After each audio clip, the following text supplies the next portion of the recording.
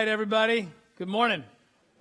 So good to see you guys today. I am David, and whether you are here in the room or you're joining us online, I want to welcome you. And I want to welcome you to our third week of our series, People Over Politics. People Over Politics. Do you guys realize that as of today, as of this morning, we are 9 days away from the election? It is upon us, people. And that means that in 10 days from now, we will actually know who the next president of the United States of America is going to be, barring any crazy whatever. But this is a good point to be at, because that means that the finish line is in sight. The end of the political crazies of an election cycle in October is almost over. We can see it. It's almost here. And it means that in 10 days, you guys will have no more political commercials running on your televisions. Praise the Lord. Can I get an amen? I won't have to hear about Sri Kulkarni or Troy Nelms anymore. Lord have mercy, right? It means in 10 days, we are not going to have to be seeing as much stuff in news cycles or on social media where people are really getting upset and having massive, not happy disagreements on politics. Instead, we'll see pictures of people's dinners in 10 days, right? More of those. Would love to see that. I am interested in what you're having for dinner, by the way, every once in a while.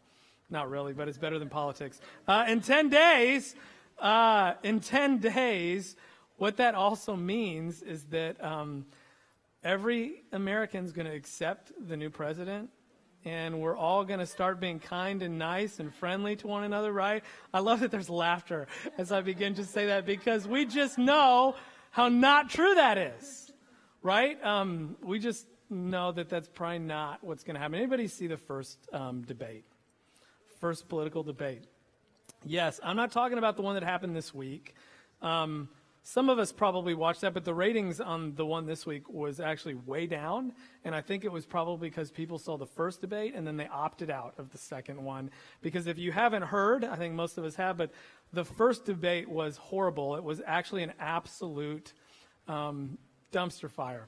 That is a dumpster floating away on fire, and that's, if you watch the first debate, that's exactly what you saw. That's what happened. It was terrible, and at the end of it, I remember just sitting here thinking in my chair, watching that, like a little bit in shock. I was like, was that as bad as I thought it was? Like, did other people pick it up? So I went online and I just tried to get some immediate feedback from kind of news anchors and political commentators. I just wanted to share with you guys some of the ones that I found that night. This was ABC's George Stephanopoulos. You guys know who that is? Incredible last name that we all know how to pronounce because we hear it said, right? I got it right, George Stephanopoulos. This is what he said about the debate. That was the worst presidential debate I've ever seen, right? And he looked very serious about it when he said it. NBC's Andrea Mitchell, there's another face that we recognize, did a little research. She's been covering debates since 1976. She's been covering presidential debates. So actually, that, just to give you a reference point, that's before I was born. She's been watching these things. And she has definitely then, in 44 years, seen the good and the bad and the political ugly, which is ugly, right? This was her comment about the debate. I've never seen anything like this. Never, 44 years, seen anything like this. Here is another face that you might recognize. Geraldo Rivera, right? You guys know him? Had a television show at one point. I think is now a Fox News commentator. And whatever you think of the man, you got to respect the mustache on Geraldo Rivera. Here's what Geraldo said. Let me defend Chris Wallace. He was the moderator of the first debate. He said, I mean, my goodness, the guy signed up to moderate a debate, and he ended up trying to referee a knife fight, right? And that's what happened. That's what we saw. It was just unprecedented, and it was not a proud moment for America. It was a cringeworthy moment, and I think the reaction that many of us had when we saw that debate is like we wanted to just like look at those politicians and point our fingers and say, shame on you. Like, how dare you do this? I mean, after that happened, I'll be honest, that was my response. Shame on you. How do I get a mail-in ballot so I can write in Jesus right now? Like, that's what I wanted to do. But I sat there that night, and I sat there and tried to reflect and just think about what I saw and what I'm seeing and what's happened. And I think another more important thought came to mind, another more important for me realization came to mind that I want to offer you, that I want you to consider as well. What if the debate that we saw that night was a symptom rather than a cause? What if it wasn't the problem but a result of a bigger, deeper problem? What if we have in our social collective actions and behaviors and what we've allowed and what we've done and what we've continued to do actually kind of set the stage for what happened that night in the first debate? I think that debate might have been Trump and Biden up there, but actually my kind of belief about what's happened is Trump and Biden are actually a reflection of what's happening in greater general society between me and you and the mentality of us and them. And it's a commentary on the state of where we are as a public in our own social discourse and behavior. And I think what's happened is because we have let this discourse descend so low and we have allowed things to get to this point through our own collective behavior, through our own unwillingness to do the hard work of listening and try to understand each other, through our own unwillingness to even engage in tough conversations, we've created what we got. And so I don't think that debate was an outlier of dysfunctional nonsense in an otherwise civil society. I honestly think it was the next logical step in a post-truth, post-civility, post-integrity America. And that's where I'm at. And I don't think anything's going to change after November 3rd. I don't think the election's going to change it. I think we're going to continue heading in that direction unless people like you and me, individuals, start to decide we're going to do something better. Start to say we're going to try to engage in this in a different way. Start to say I'm going to try to do better in my own sphere of influence, starting with me. Okay? And week one of this series, I kind of leaned into this bit of kind of just conventional wisdom that we've all heard, right? There's two things that you don't talk about, right? Religion and politics. Don't talk about religion and politics in polite company. And I joked that here in polite company in church, we were talking about politics. We jammed in together, right? Well, I want to revisit that because I thought about that statement, and I actually wonder if that conventional wisdom hasn't been part of the problem of what's gotten us here. I think that there is wisdom in being thoughtful about who and where we have those conversations, but I also think that what's happened is maybe we've avoided talking about these things so much that we've never learned how to talk about them. Maybe these things that are so essential to who we are, we have not engaged each other in trying to create mutual understanding and learn how to talk about hard things even when we disagree. I think we don't have any muscle. I don't think we have experience. I don't think we've learned how to do this. And so I would say instead of not talking about politics and religion, let's learn how to talk with people when we disagree. I think that's what we've got to aim for. And we've got to learn to have better conversations about hard things. Okay? I want to also tell you, as we're here in church, the God who told us to love our enemies and pray for those who persecute us has a lot of really important things to say on this very topic that I think are extremely good and helpful and get to the heart and mind. And what I want to do this morning is, there's so much more wisdom than we have time to get into, but I want to pull out some pieces, some scriptures that I think will be really helpful right now, and we need to hear, and I want to give you handles. I want you to have better experiences. I want you to engage in these conversations in good ways that are helpful, and I really don't want you to have a bad experience. So here's the title of today's message: How to Not Have Your Political Conversations Turn into a Dumpster Fire. Okay, does that sound like a worthy, lofty goal for anybody? Best sermon title I've ever had. I'm just going to give myself a pat on the back. I like it.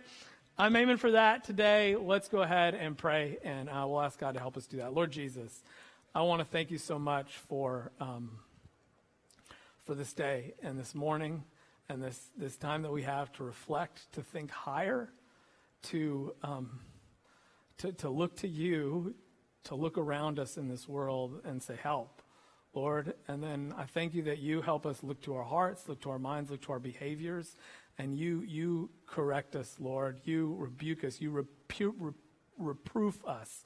As it says in your word, would you use this time in your word to edify us, to help us see and understand things, to help us step into these spaces in ways that make a difference, Lord, at the very least, in our spheres of influence.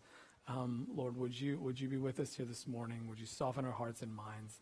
May the words of my mouth and every meditation in a heart before you, Lord, be pleasing in your sight.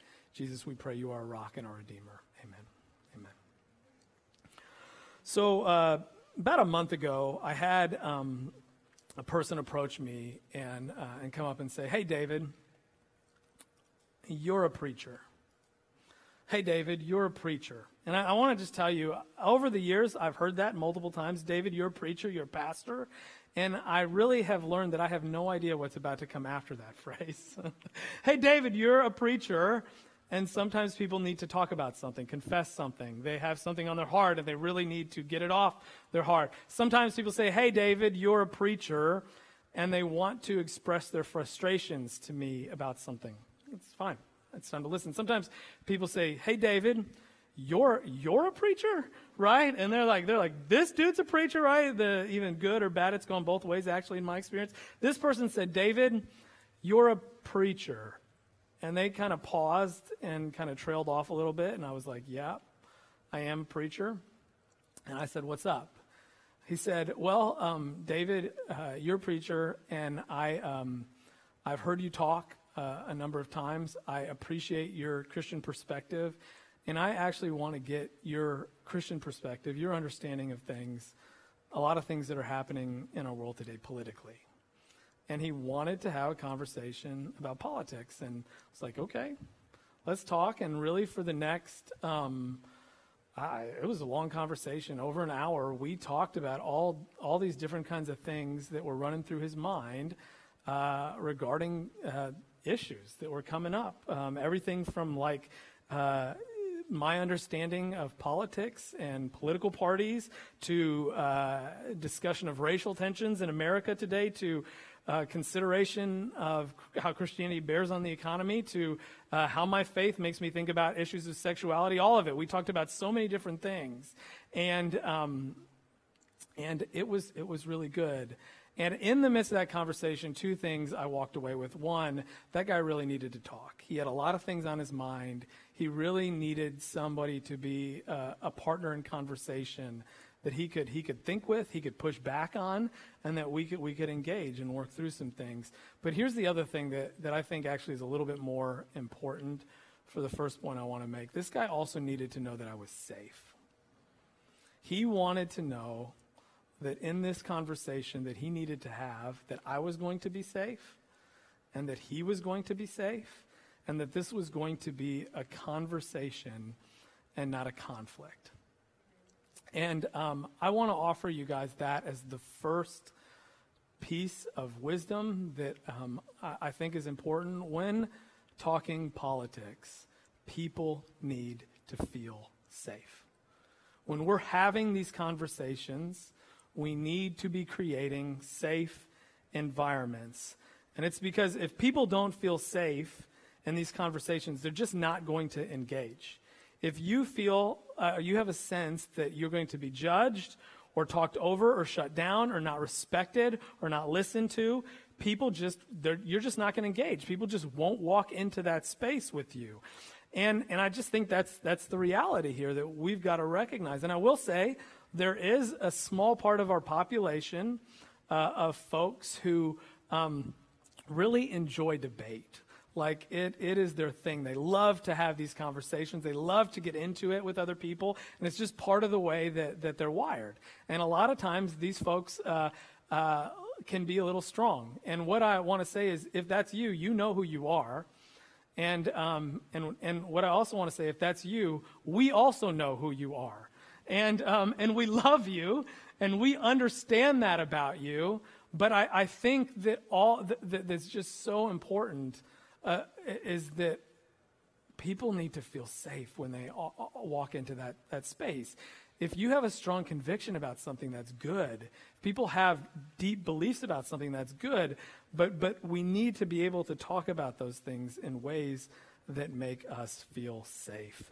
And you know what's really interesting here is if you actually were to open up the Bible and study what the Scripture says about our words. Like if you were, I'd encourage you to do this.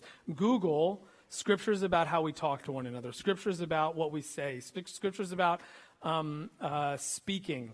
You're going to come up with 30, 40, 50 scriptures, and you read those. If you follow what they actually say, if you do what it says, I think what you're going to find is that's going to create a safe environment. It's going to create a safe environment. And you and I know, we may not say it, but we've got to feel safe to do this. Just back to that conversation I had with that guy, I actually realized in reflection that I needed to feel safe in that conversation with him as well.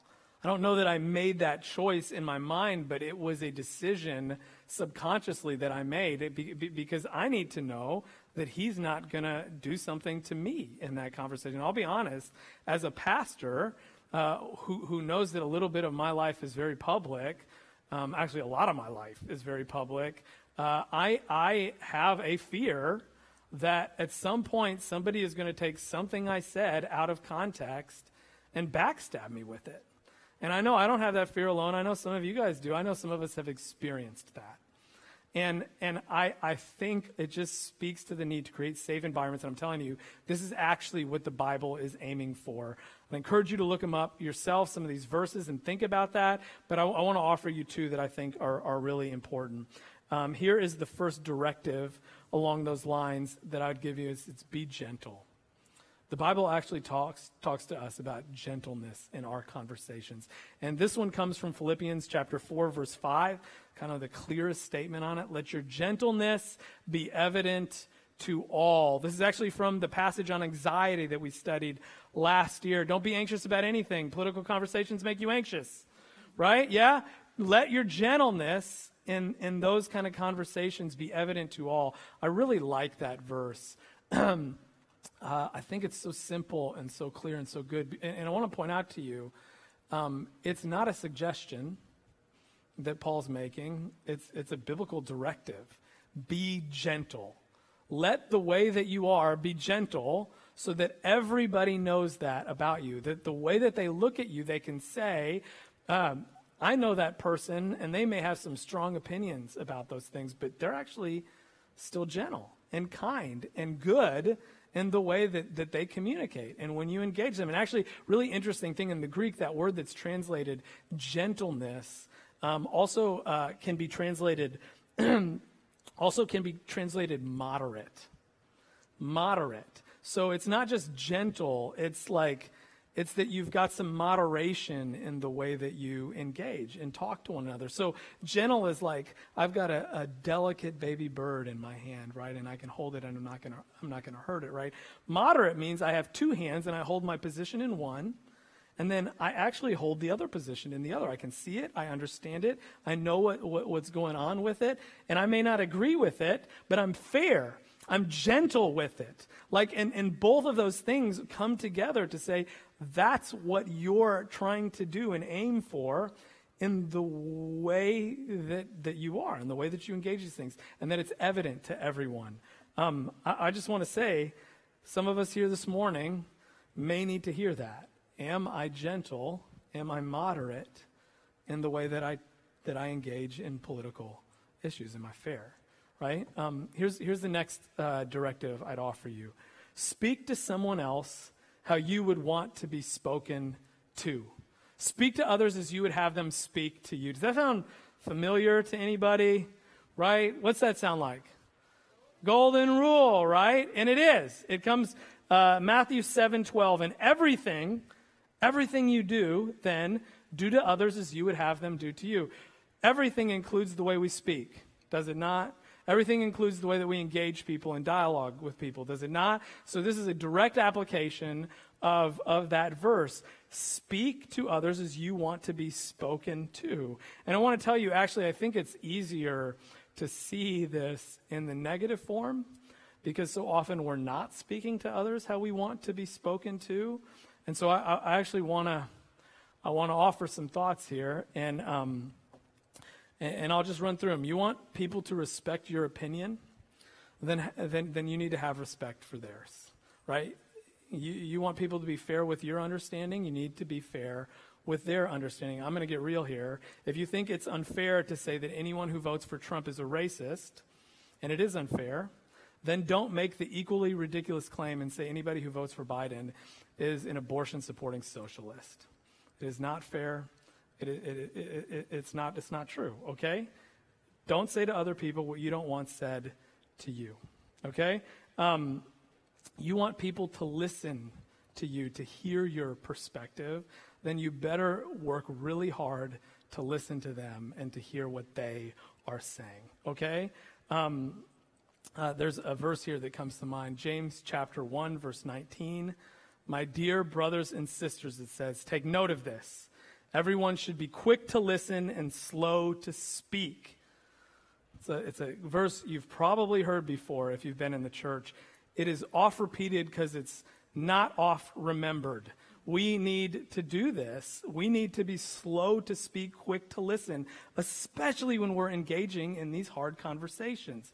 It's been pointed out often that we have one mouth and two ears, right? And that's a directive that we listen twice for every one time we speak. So put that into application.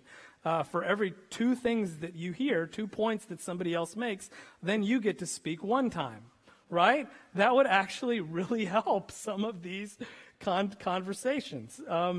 I think that's really important. Here's another one. You want somebody else to admit the flaw and the failure in their perspective and their political party or candidate, well, then you better also be willing to admit the flaw or failure in your own political party and your own candidate. Let's not support things that we know have weakness. Let's not try to defend what's indefensible. Let me tell you, there are people today on both sides of the political aisle defending political parties and political candidates that are really not worth defending all that much, that are flawed, that are failed. And the more that we're willing to say, you're right, there is a problem here, you're right, there is a problem with this thought and the way this comes down, the more likely somebody on the other side is to say, yeah, you're right about my side and this perspective too. Creates mutual understanding. And let me just say one more thing. Finally, if you've heard what I've said right here and you thought to yourself, oh, I so hope so-and-so listens to what Pastor David is saying right now, you better be listening too. Okay? Okay. Here's the next thought. Before you speak, check your emotions. Okay? Before you speak, check your emotional state. Where's your pulse? Where's your heart? During a conversation, check your emotional state. It's not always the same at the beginning, in the middle, or the end of those conversations, depending where they go. If you step back and you actually look at what's happening today, in the way that people are responding, I bet that you'd see a lot of emotions coming out in how people are communicating. I think a lot of the ways that we're responding to things is actually emotionally driven. And I want to tell you, I've been there. I've done that. And I do want to say emotions are not bad in the way that we respond. In fact, in thoughtful, well-considered arguments or ideas, emotions actually are very valid and relevant and ought to be included. Let me point out that one of the most important times that was ever spoke in our history, when Martin Luther King talked about his dream, it was a passionate, emotional speech that made a huge difference in our country. Emotions aren't bad, but what I think we need to recognize is that day then is different than this day now. And there are things happening that make our emotions have the possibility of riding a wave of momentum that hasn't really existed before. There's so many things moving us to respond, and to respond immediately, and to respond emotionally. We have a 24 hours news cycle that you can't get away from that is driven in sensational headlines. We have social media algorithms that are designed to drop your jaw and then to get you to say something in response. That's the goal of what they do, is engagement. And so we feel this unique pressure today to respond. You read something, you hear something, and it's sensational. It's a news headline, right? Maybe you're surprised, maybe you're frustrated, maybe you're angered, maybe you're outraged, and you have this question. I think we have this question that maybe wasn't asked decades before. Do I respond to this? Should I respond to this? Do I need to say something? And you know, it's interesting that we have an expectation that people are going to say something. We have a public expectation that groups should say something that have never, ever said anything before, right? It's kind of incredible to me. We expect for Walmart and Warner Brothers to make comments on women's issues right now. It's never been like that before in our country, and it just speaks to the fact of where we're at in this moment and how important it is to check our emotional pulse when we're thinking about these things, when we're engaging in these things. We need wisdom today more than we have before. And what I will tell you is something that wisdom has said for a very long time. When your emotions are triggered, you're not going to respond very well, okay? It's just not going to happen. You lose perspective, you lose prudence, and in most of the responses that you're going to give, it just ain't going to end up in a great place. And I think a lot of us know that through experience. So I have a guideline that actually was handed down to me by a really sage, wise pastor for whom I have so much respect. And I haven't always lived into it, but I'll tell you what, I have it at the forefront of my mind when I see something, when I consider something, when I'm wrestling with something, when I feel this pressure to respond, and especially when I realize I might be emotionally affected by something. It's this, it's simple. Wait 24 hours. Don't say anything for a whole day, and then sleep on it. Pray about it, think about it, and at the end of those 24 hours, decide, do I respond to this? How do I respond to this? And I think you'll find that you'll do a lot better. I want to actually also say, I think that that's a biblically inspired bit of advice. It's a practical application of things the Bible actually encourages in. Let me offer you two scriptures. Here's the first. Ephesians 4:26 says this: "In your anger, do not sin." In your anger, do not sin. Such a short verse, but there's some assumptions in it that are really important. In your anger, so anger is what? An emotional response. It's an emotion that we have. It's a feeling that rises up in us, right? And what the Bible is saying is don't sin when that happens. So what's assumed there is actually you can have an emotion of anger, and it's not sin. You can have an emotional response, and that's fine. It actually might be good. It actually might be very appropriate for what happened, right? What the Bible is saying is when you have that emotional response, don't let it take you to a place that's not good. Don't let it take you to a place where you're doing something that you ought not to, where you miss God's mark. In your anger, do not sin. Here's another verse that I have actually found very helpful and good. It's in the Proverbs. I kind of love it. It says this: "Fools show their annoyance at once, immediately, but the prudent overlook an insult." I'm sure many of us have been in a conversation where we disagreed with somebody, where there was this point at which we felt the other person crossed the line, right? Where they said something that they shouldn't, where they did something that they shouldn't, and we didn't like it, and it probably hurt, and there was actually a moment there, whether we realized it or not, that we had a choice about what we were going to do next. We may not always think we have a choice, but we do always have a choice. And what you can do is immediately cross that line back over against them. You can insult for insult. You can get defensive. You can shut down. But this verse actually gives some really, I think, very wise advice. Fools, it says, do what when they're insulted, when they're annoyed? They immediately show it. They immediately respond, right? What does wisdom do? It says it overlooks. The prudent overlook an insult. So I don't know, a couple weeks ago I talked about forgiveness as forbearance, right? Sometimes we just have to say, I'm going to love you even though you just said what you said, right? I'm going to hang in there on this conversation even though you crossed the line. I'm going to move this in a positive direction even though I'm not feeling that reciprocated right now. Fools show their annoyance at once, but the prudent overlook an insult. Actually, I wonder if some of us would take that to heart and try to apply that. I think a lot of these conversations could go a lot better if every time we felt offended or annoyed, we chose not to respond to it, but to continue to engage. Is that you? Is that a way that you can have these conversations better? Okay, third idea. Debate an idea, cherish a person. When you speak about tough things, debate the idea, cherish the person that you're talking to. I want to break this down. I can't tell you, like I said at the beginning, I think it's so important for us to debate ideas. I think this is what we're not doing.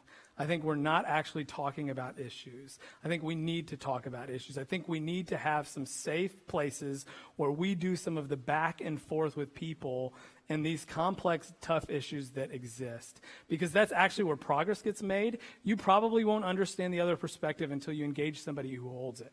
And we work out these ideas as we do that back and forth, as you are in a place where you feel heard and you're hearing the other person. That's how progress gets made. It's where you understand the complexity and the nuance, and you might see that actually, this is a tension to be managed, which is honestly where I think a lot of our political issues would actually better be solved. Or we might actually see, I didn't understand that, or they didn't understand that, and we bear out the truth. We realize that there is a clarity about what needs to happen or what's going on an issue, okay? But that's not happening. And I want to tell you, I actually think if we were to follow Jesus in this, we would probably, some of us, do it more than we are apt to do it right now. Because Jesus, if you open up the Gospels and looked at what he actually did, Jesus was regularly debating ideas. He was challenged all the time. And Jesus he rarely, I haven't time to look at all the verses, but I want to say if he may not have ever done it, but if he did, it was rare that he didn't step up to a challenge on an idea. When people had bad ideas, he exposed them. When people challenged him on something he was saying, he went toe-to-toe with them. And you would probably be surprised to see that at times Jesus called out the wrong ideas with straightforwardness and clarity that probably would make some of us uncomfortable. There's an instance where there's this group called the Pharisees who don't believe in the resurrection, challenge Jesus and make up this ridiculous story about that they think they're going to fool him with. And at the end of it, Jesus says, "You are wrong because you don't know the Bible or believe in the power of God." Right? That is a strong, strong statement. But when you look at Jesus, he took on the Pharisees, he took on the Sadducees. He invited both to be part of his kingdom. He never lost sight of the people, and he always debated the idea. And this is the other side of this that we have to balance. It's an idea that we're talking about. It's people who we're in relationship with, and we've got to cherish and love. And so I want to just offer you one other scripture that I think is at least been really helpful to me. 2 Timothy 2:23-24, which says this: don't have anything to do with foolish and stupid arguments, because you know they produce quarrels. And the Lord's servant must not be quarrelsome, but must be kind, to everyone. Okay? So Paul speaking to Timothy, he's leading this young man in how to lead the church. And he's saying, don't be involved in stupid and foolish quarrels. There's some assumptions there I want to point out. If there are stupid and foolish quarrels, it means that there are other types of quarrels, right? He's added a qualifier. There are some quarrels that are quarrels and some quarrels that are stupid and foolish, right? And he's saying, he's actually not saying don't get involved in those arguments. Don't get involved in the things where people disagree. He's actually not said you can't do that at all. In fact, earlier in the passage, he says correct those people when they're wrong, right? What he's saying is there is a point at which some arguments become foolish and stupid, and actually knowing the difference is really, really critical. Do you know the difference between an argument and a stupid and foolish argument? You should. That's going to matter a lot in the way that you engage in these conversations. Paul actually gives us an indicator of when it actually crosses the line. And I was using the wrong word. He says argument. Actually, it's when he says they produce quarrels. The quarrel is the indicator. And if you study that word in the Greek, it's not just a disagreement. It's actually a fight. It's strife. It's enmity. It's where I look at another person and I suddenly am angry with them. It's when it crosses the line from an idea into a personal attack against somebody, and it's nasty. And when you step back and you think about the debates and the state of our politics in our nation today, isn't this exactly what is so detestable to us? That it moves from ideas into personal attacks. Think about those debates that you watched, if you watched them. Was there more time given to a candidate putting forth an idea and defending that idea and casting a vision from that idea? Or did the candidate spend more time knocking the competency and the character of the other candidate? Right? What's happened actually is we've reversed and twisted the debate an idea, cherish a person. We've actually defended an idea by attacking the other person. And this is why the state of our politics is so bad. And you know what Paul says at the beginning of this passage? Don't do it. Don't have anything to do with foolish and stupid arguments that produce quarrels. Right? You're the Lord's servant, and you must not be quarrelsome, but kind to everyone. Y'all, we choose to not go that route. We choose to cherish the person and debate the politic. We have to hold that balance. We can't let it go. And I just want to say probably the better word is actually love the person. But I didn't use that word because I don't think we live in a culture that really understands what that word means. Certainly not biblical love, which is a choice, and it is not have any conditions. When we say love today, what we mean when we're like, love me, have love for a person is, I will love you until you disagree with me.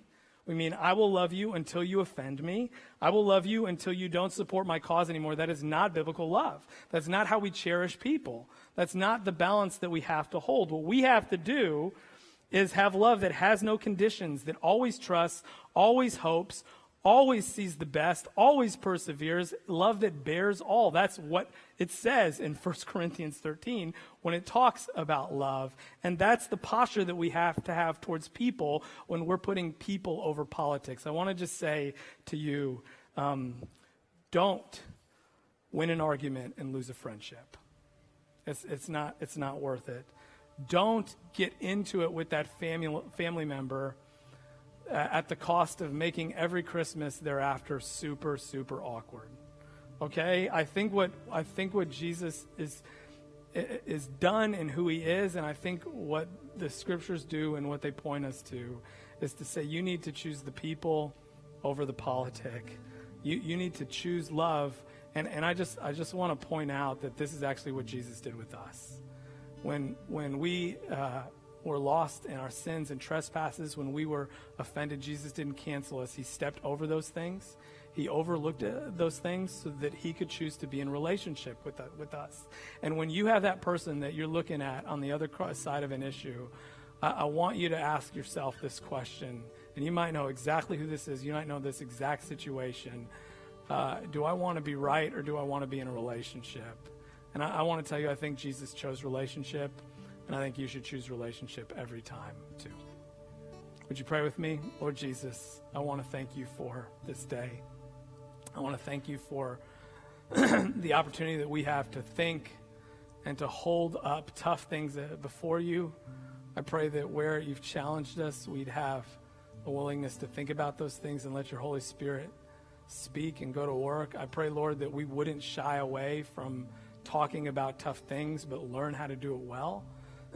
I pray, Lord, that you would give us this mind to love people, to cherish them, no matter where they are and who they are, even as we deeply hold our convictions. Jesus, have mercy on us. Help us to follow you so that, Lord, we can lead others to the greater hope that we have in you. And so that, Jesus, maybe one relationship at a time, here we can change the world. It's in your holy name that we pray. Amen. Amen. I want to just close today by saying, if you're online joining us, if you're here in the room and you have never made a decision to follow and trust the Jesus who gave his life for you, who died on the cross for your sins, who always put you in front of the things that had separated us from him, Lord, I just pray and ask and say, you can make that decision today. And say you can lean into a greater hope. And if you do that, if you want to make that decision, please text the word follow to the number on your screen. We want to help you do that. We want to help you follow Jesus and know the hope that we have that is so much more hopeful than what's going to happen in 10 days from now. And I pray I pray that you would make that choice. Guys, we're going to sing one more song. Please stand, and then we'll dismiss.